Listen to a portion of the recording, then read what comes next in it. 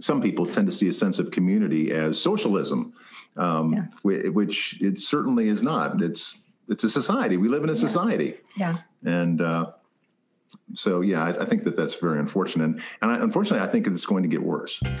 This is a podcast called Walk, Talk, Listen. An attempt to connect people and make this world a bit better by sharing opinions and experiences based on the belief that everyone's perspective is true, albeit partial. My name is Maurice Blom, and I would like to welcome you to yet another episode of Walk, Talk, Listen.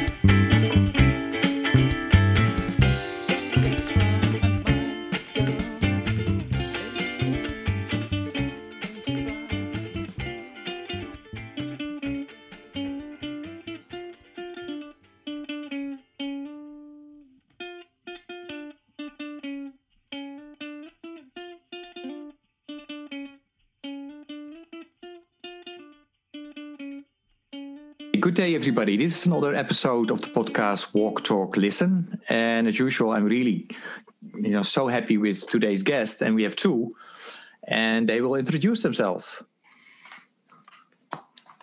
Hi there. My name is Katrina Van Huss. I'm the CEO of Turnkey. We're a for-profit consultancy that serves the nonprofit sector in helping to raise money and build sustainable revenue. And I'm Otis Fulton. I'm a psychologist. I'm the vice president for psychological strategy at Turnkey.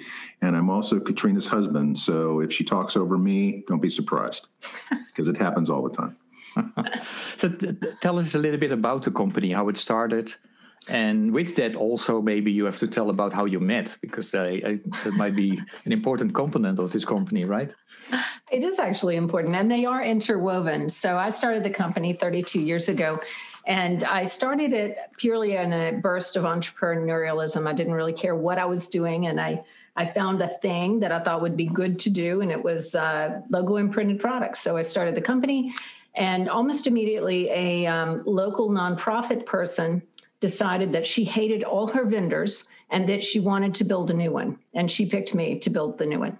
And so she put me through my paces.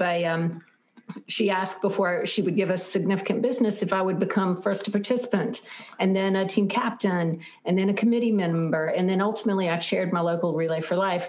And that's how I really learned the industry, was through the demands of this particular client. That was a wonderful relationship. I was with Relay for Life through their amazing increase in revenue. And then things changed when fundraising became an online activity, because suddenly a new sort of business intelligence was created. So one of the programs that we provided was that we provided recognition products to successful fundraisers. And so we'd been doing that for years, but without the benefit of really good data. So once we could see the data and we could see the behavior of the fundraisers in regard to their fundraising, and we could compare that to their behavior in regard to their acceptance or desire for a gift, we learned something really important. And it was this: the more valuable and better we gave as a gift, the less productive the fundraiser would be in the following year.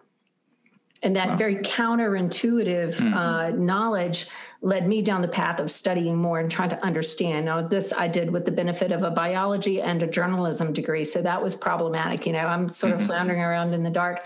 And coincidentally, about probably 5-7 years after that transition started, and I began to try and figure this thing out, I met Otis. Coincidentally, or maybe not, met him on Match.com. So, I was there on purpose.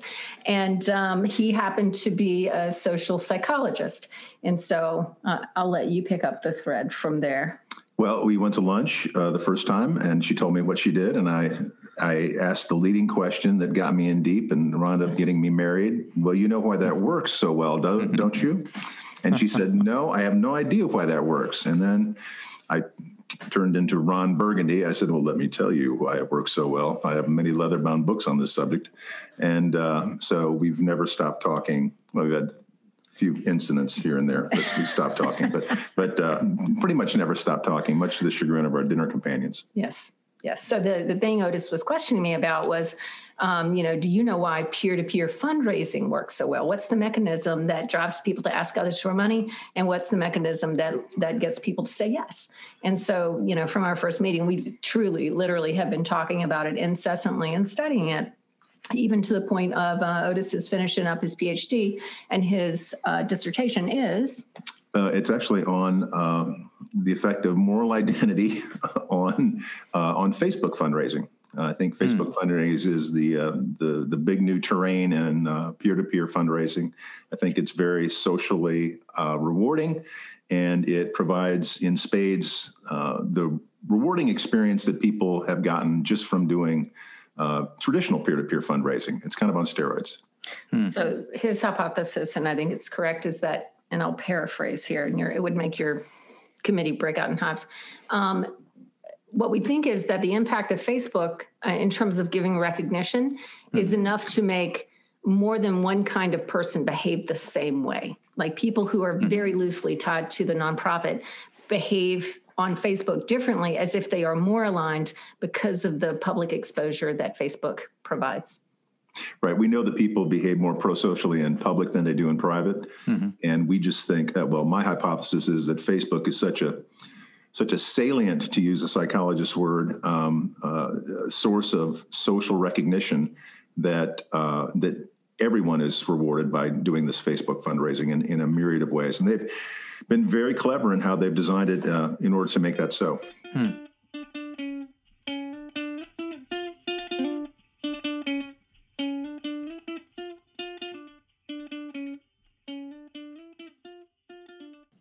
I have two questions about that, and one is, you're talking about Facebook. So is that your hypothesis? Is that true for all social media? And second, is it also true for the younger generation? So I'll take the first shot at that. Sure.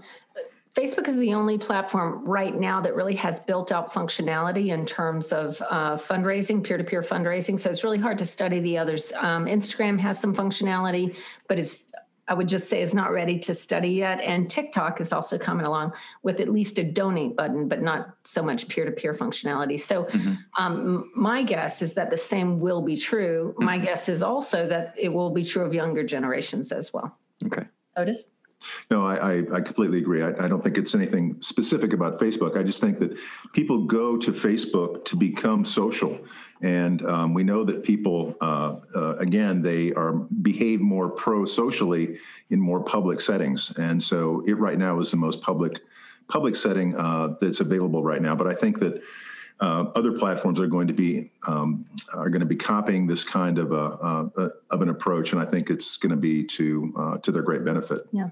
Right. The difference between Facebook and a traditional platform is a traditional platform is fundraising first. Facebook is community first, and community is going to win. So until those other traditional platforms build in a better community function, and even if they do, they simply don't have the audience that Facebook does. Great. So Otis, so you did your PhD on that. Is there a book published or a report where people can find this, or should they just go to the website of the company?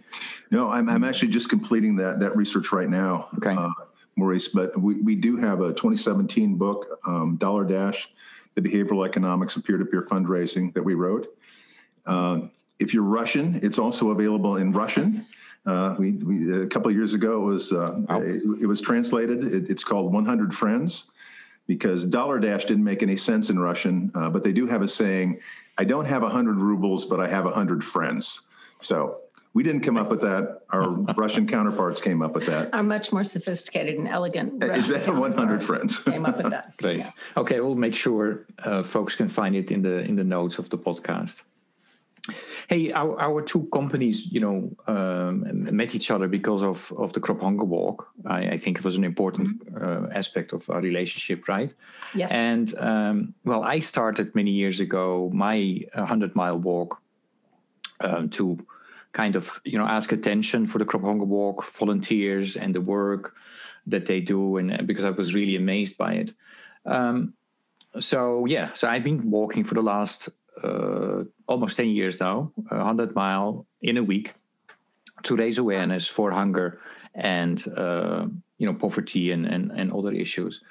If you would be asked to walk 100 miles in a week, what would drive you to walk that 100 miles? The only thing that would get me to walk 100 miles would be mission. That's it. There's no amount of incentive that could do that. It would have to be alignment with the mission. I think that you really, there's been a lot of talk in the last 5 years about personas in the industry. Mm-hmm. I think personas just scratch the surface. You really have to understand something about an individual's identity. I'm a big fan of the marketing guru Seth Godin, and he said, people like us do things like this. So if you can convince people that people like us walk 100 miles for this mission, then you've got it made. But you have to really understand something about a person's identity in order to hone in on that. Something like personas are much too vague, general of a way to look at people.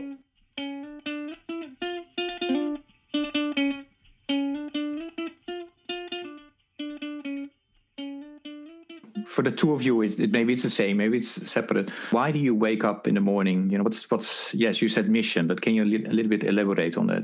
Sure. Well, I'll use an example. It wasn't 100 miles, but it sure felt like it. Mm-hmm. Recently, my church engaged with an elderly woman in poor health, and the thing we decided to do was to help her move from a 4-bedroom home, big home, into a 1,000 square foot apartment. And she was a hoarder. She is a hoarder. And so that project was, it looked 100 miles long when we started. And, when you think about doing a thing like that, the only reason that makes sense is that it is a reflection of who you are. I am a person who helps people in need. Mm-hmm. And that's the only thing that made it achievable or attractive or fulfilling. And the woman, as the group of us were helping her, she kept asking why. Why are you doing this? What is it that made me so fortunate as to have you help me? And the answer is, it's not about you. It's about me. I'm fulfilling my needs right now, even and helping you as a byproduct. That sounds very mercenary, but that's just the real truth of it. If it weren't fulfilling for me, I wouldn't be there. But it is fulfilling for me. And I need to do this. I need to demonstrate that this is who I am, both to myself and to the outside world. Otis?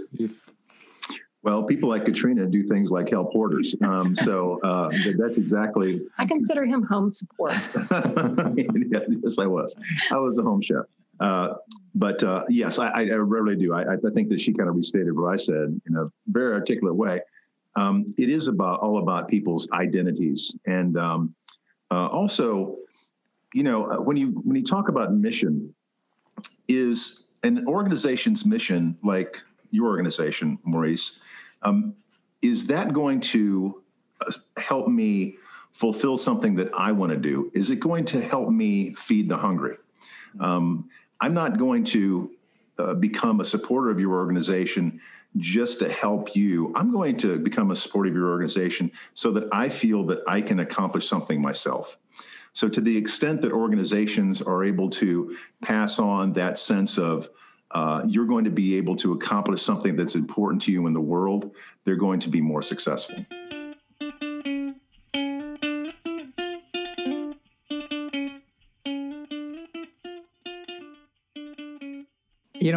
While listening to you, I would like to share that when I walk, either in person or virtually with people and talk about why I walk 100 miles, very often we start talking about what drives you, spirituality, religion, and then very quickly we talk about the next generation. And some of my co-walkers, if that's a word, think the next generation approaches is different, the younger generation. And then, we talk about, yes, but they are still spiritual, but they are not religious anymore. Others say, well, they are still religious. They only look differently at the institutionalization of religion. So what is your opinion about that? What do you see in the work that you do in relation to the younger generation and religion and spirituality? Yeah. Let me do it. Sure. Go ahead. Oh, well, Katrina said the key word a little while ago, community. And I think that the younger generation doesn't find the sense of community in traditional religious structures like older folks have. And I think that it's not about them. It's just about the inability right now of traditional religious organizations to provide that sense of community. I think that's what people are hungry for. And I think to the extent that these religious organizations are able to rekindle that sense of community, you'll find younger people coming back. So Otis and I have an interesting spiritual life. Otis is a Buddhist, and I'm a Christian Presbyterian. And we have tremendous overlap in our spirituality because we both feel connected to humanity and that we have an obligation to do for humanity. For my kids, I have stories we married 7 years ago. I have no kid stories for him, but my kids' stories include that, my two sons, I cannot get them interested in coming to church unless there's someone to serve. And for example, when we house homeless folks in our church, they'll come and serve, but they don't want to show up just for worship, right? So it's very different. I consider that, again, to go all mercenary, that will be what gets my kids back in church is a structured opportunity to serve that's fulfilling to them. And I feel like that's their path back to religion. And sadly, Katrina is a better Buddhist than I am. So she's not only a better Christian than I am, but she's also a better Buddhist than I am. So it's really frustrating. I got no beads. You don't have the mala, but everything else, okay. No, well.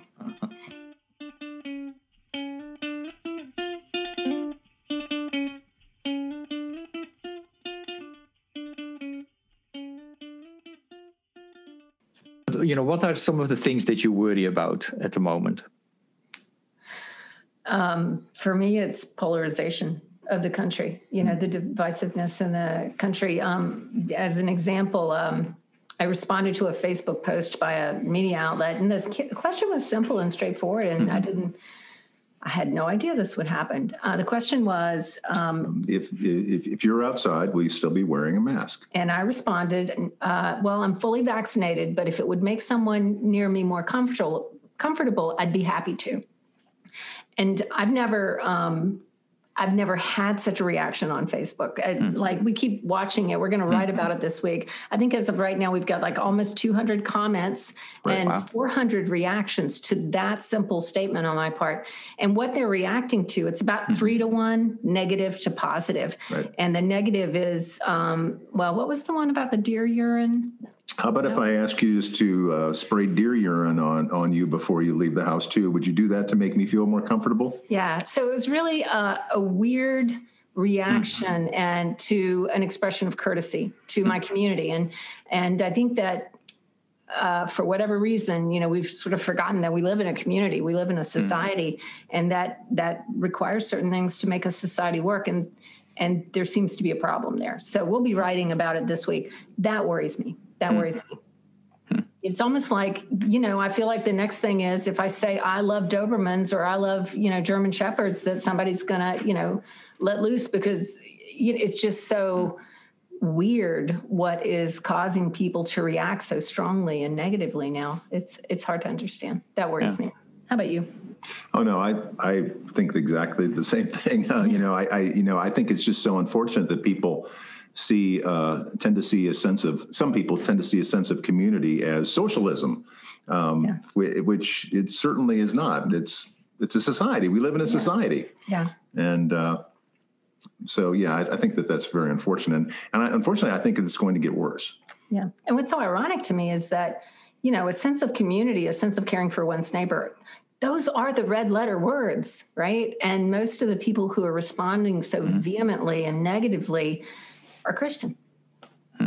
It's hard to understand. Yeah, when we were in Russia promoting the launch a couple of years ago of 100 Friends, we saw just how damaged that society was by similar things. Ironically, the communist regime damaged the social fabric to such an extent that it's very difficult for nonprofits to even work in Russia. Yeah, because a sense of community during the Soviet era, the government was to provide all. And if you suggested that people needed help, that meant the government was not providing all and you were criticizing the government. So it's a different dynamic, but the end result was the same. The society, the fabric of it was damaged, and ours is damaged now.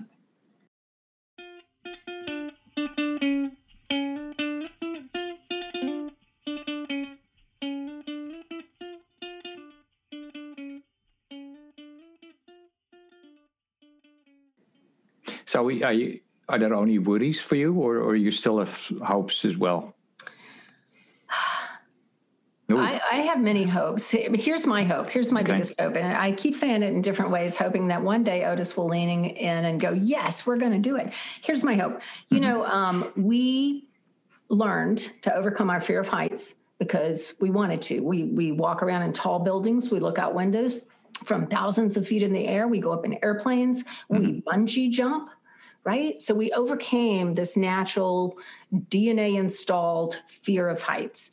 And I believe that with education and with a more sophisticated understanding of human beings, we can also overcome our fear of other. We can understand in group, out group. And I think we can become much more sophisticated as a society to understand when these emotions are happening, where they come from, and that we can control them. And Otis thinks that is wishful thinking at best, because that's why I love Katrina. But just so many people's motivations are so largely unconscious, and I think that this idea that you can make all these things conscious is just top three: FOMO, fear of other, and I'll give you one more. If we could do those three, we could make a lot of difference in the world. I agree. If we could do that, we'd make a lot of difference in the world. We can agree on that. Or we undertake a massive in-grouping project, right? So to get people feel like they're part of a different in-group. So instead of the, Proud Boy in-group, I'm suddenly part of the I grow mushrooms at home in-group. It doesn't matter as long as we can move them into something different. Right. Do you want to explain in-group, out-group? Well, no, but you might explain it through the little experiment that was done with the dog and the Trump supporters. That was fascinating. Go ahead, and you can do that. What kind of dog was it? It was the shaggy golden retriever. So a young person went to a Trump rally in a T-shirt that clearly identified her as both a Democrat and a liberal. I forget what it said. And she had a Labrador retriever with her. And the people at the rally responded to her in an incredibly positive way because they went from being in group, out group, one group being Trump supporters, her being a very small group of non-Trump supporters, to we all love dogs. And they were fine. Everybody was fine.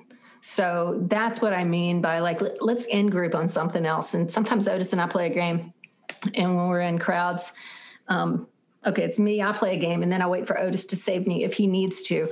And I'm like, watch this. I'm going to go over and in group that guy right now. Come on, watch. I'm going to go. And then, you just find some common attribute, anything, and start talking about it. And then suddenly you're in.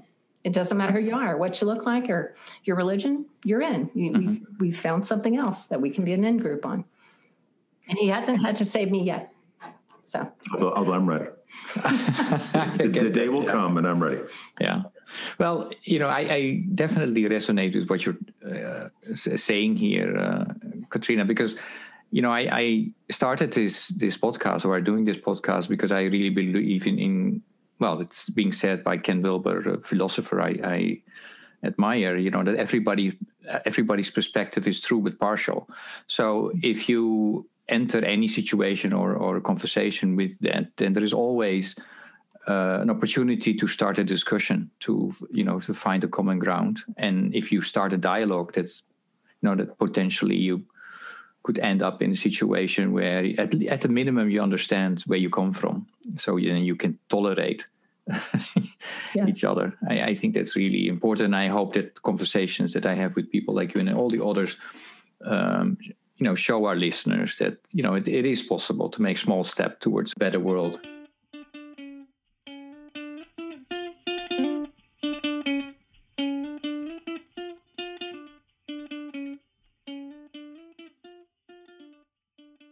Let me jump to a question that is related, but very at the same time also very different. I really like music, so I always ask questions about music as well. So if I ask you to come up with a piece of music or a song that partially or completely embodies what you stand for, what you are about, what would that piece of music or song be? I have a genetic predisposition around not remembering music lyrics or titles. So yeah. Gosh, I would have to say Hey Jude. You can't go wrong with Hey Jude. And it's both timely, it's timeless, and it's spiritual all at the same time. And I've constantly changed what I think Hey Jude is about. I've intentionally not read what the writer thinks it's about, what McCartney and Lennon think it's about, but I'd have to say Hey Jude. And are there certain moments that you go to the song, or you just listen to it every day, or are there?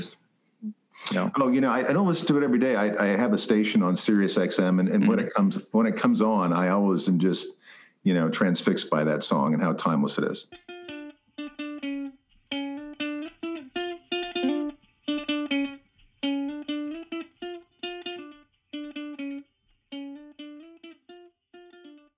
My organization exists 75 years, is celebrating 75 years of work, help and hope.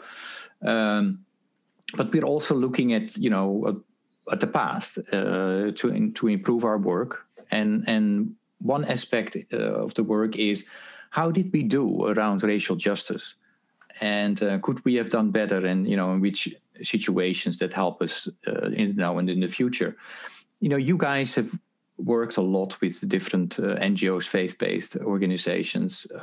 If you're asked to reflect on racial justice of the NGO sector, what's kind of your scorecard for them? Failing. For us? Failing. And part of that is that when you look at the nonprofit sector, we look very white, we look very female, and then in the C-suite, we look very white and we look very male. We have been blessed with the opportunity to ignore the suffering of others, and we took that blessing. The statistics tell us everything that we need to know, but we didn't react.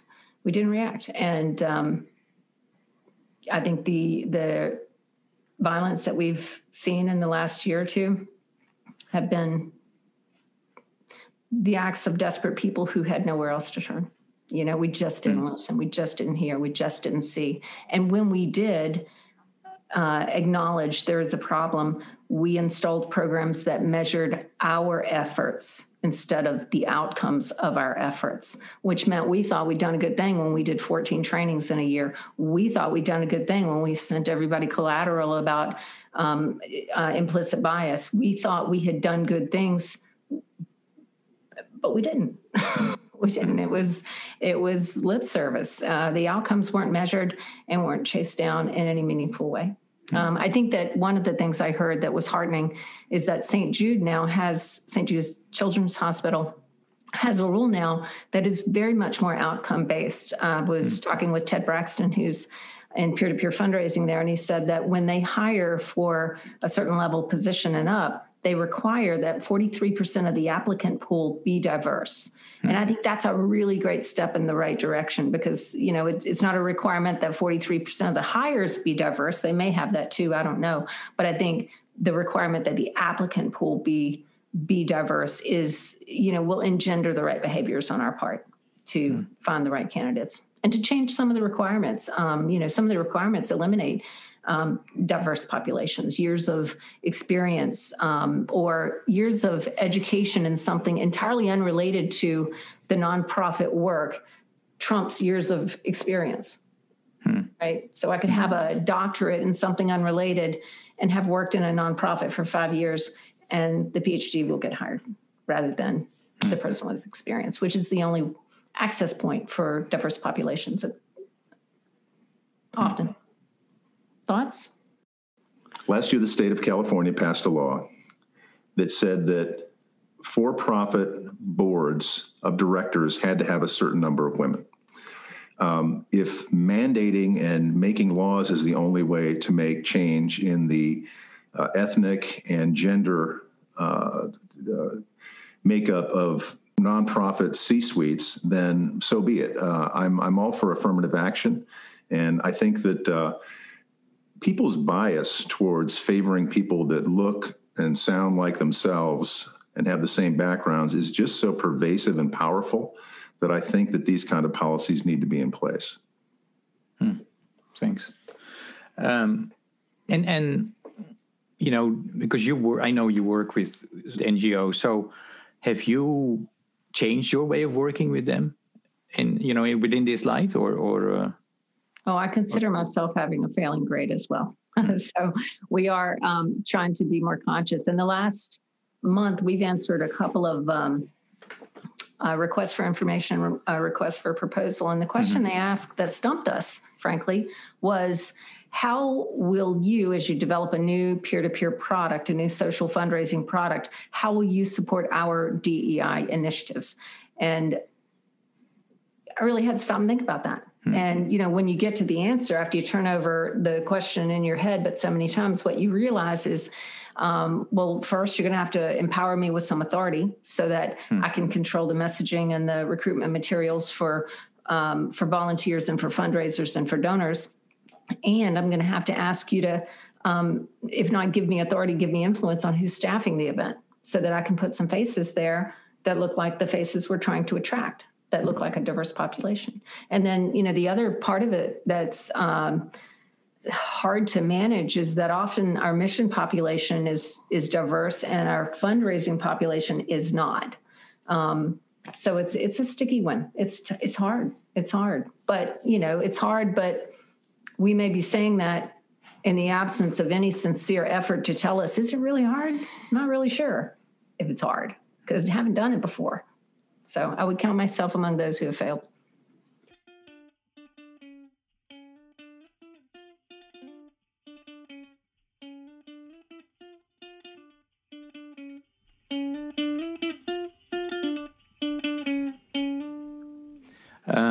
Yeah, we're almost at the end of our conversation. I have one last question, and that is, any last message, invitation, request for the listeners from your side? I think for me, as I look at the social fundraising industry that we serve, my request or my hope is that we don't let organizational knowledge kill us. You know, we are in a time of great transition, great change, and it's so comforting to go back to what was. It's so comforting to build new systems that look a lot like the old systems. And, you know, we're at a moment in time that we could use this opportunity and make a great leap forward. But organizational knowledge that come from people my age can sometimes hold us back. You know, it's the people who are living in a different way now that will lead. And we have to put them in positions and empower them to the point that we can hear their ideas and not scoff at them and not push back on them. That would be my hope. Otis?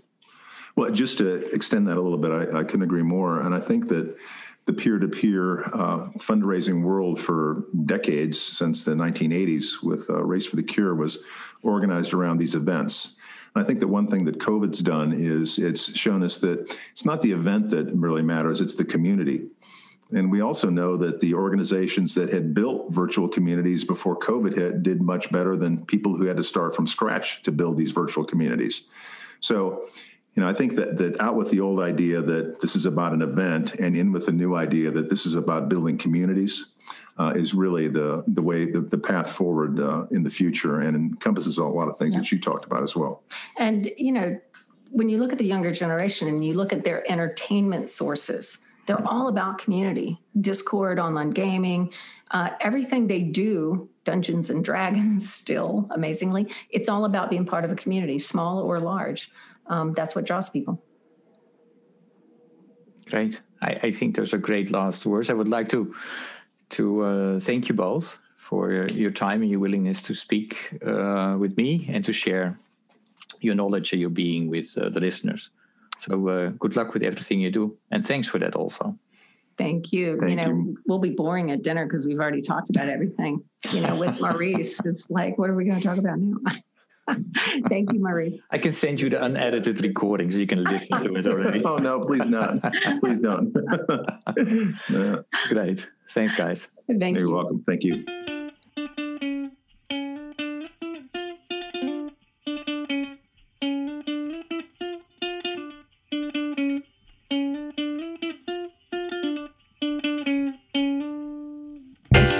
Extra 100 miles.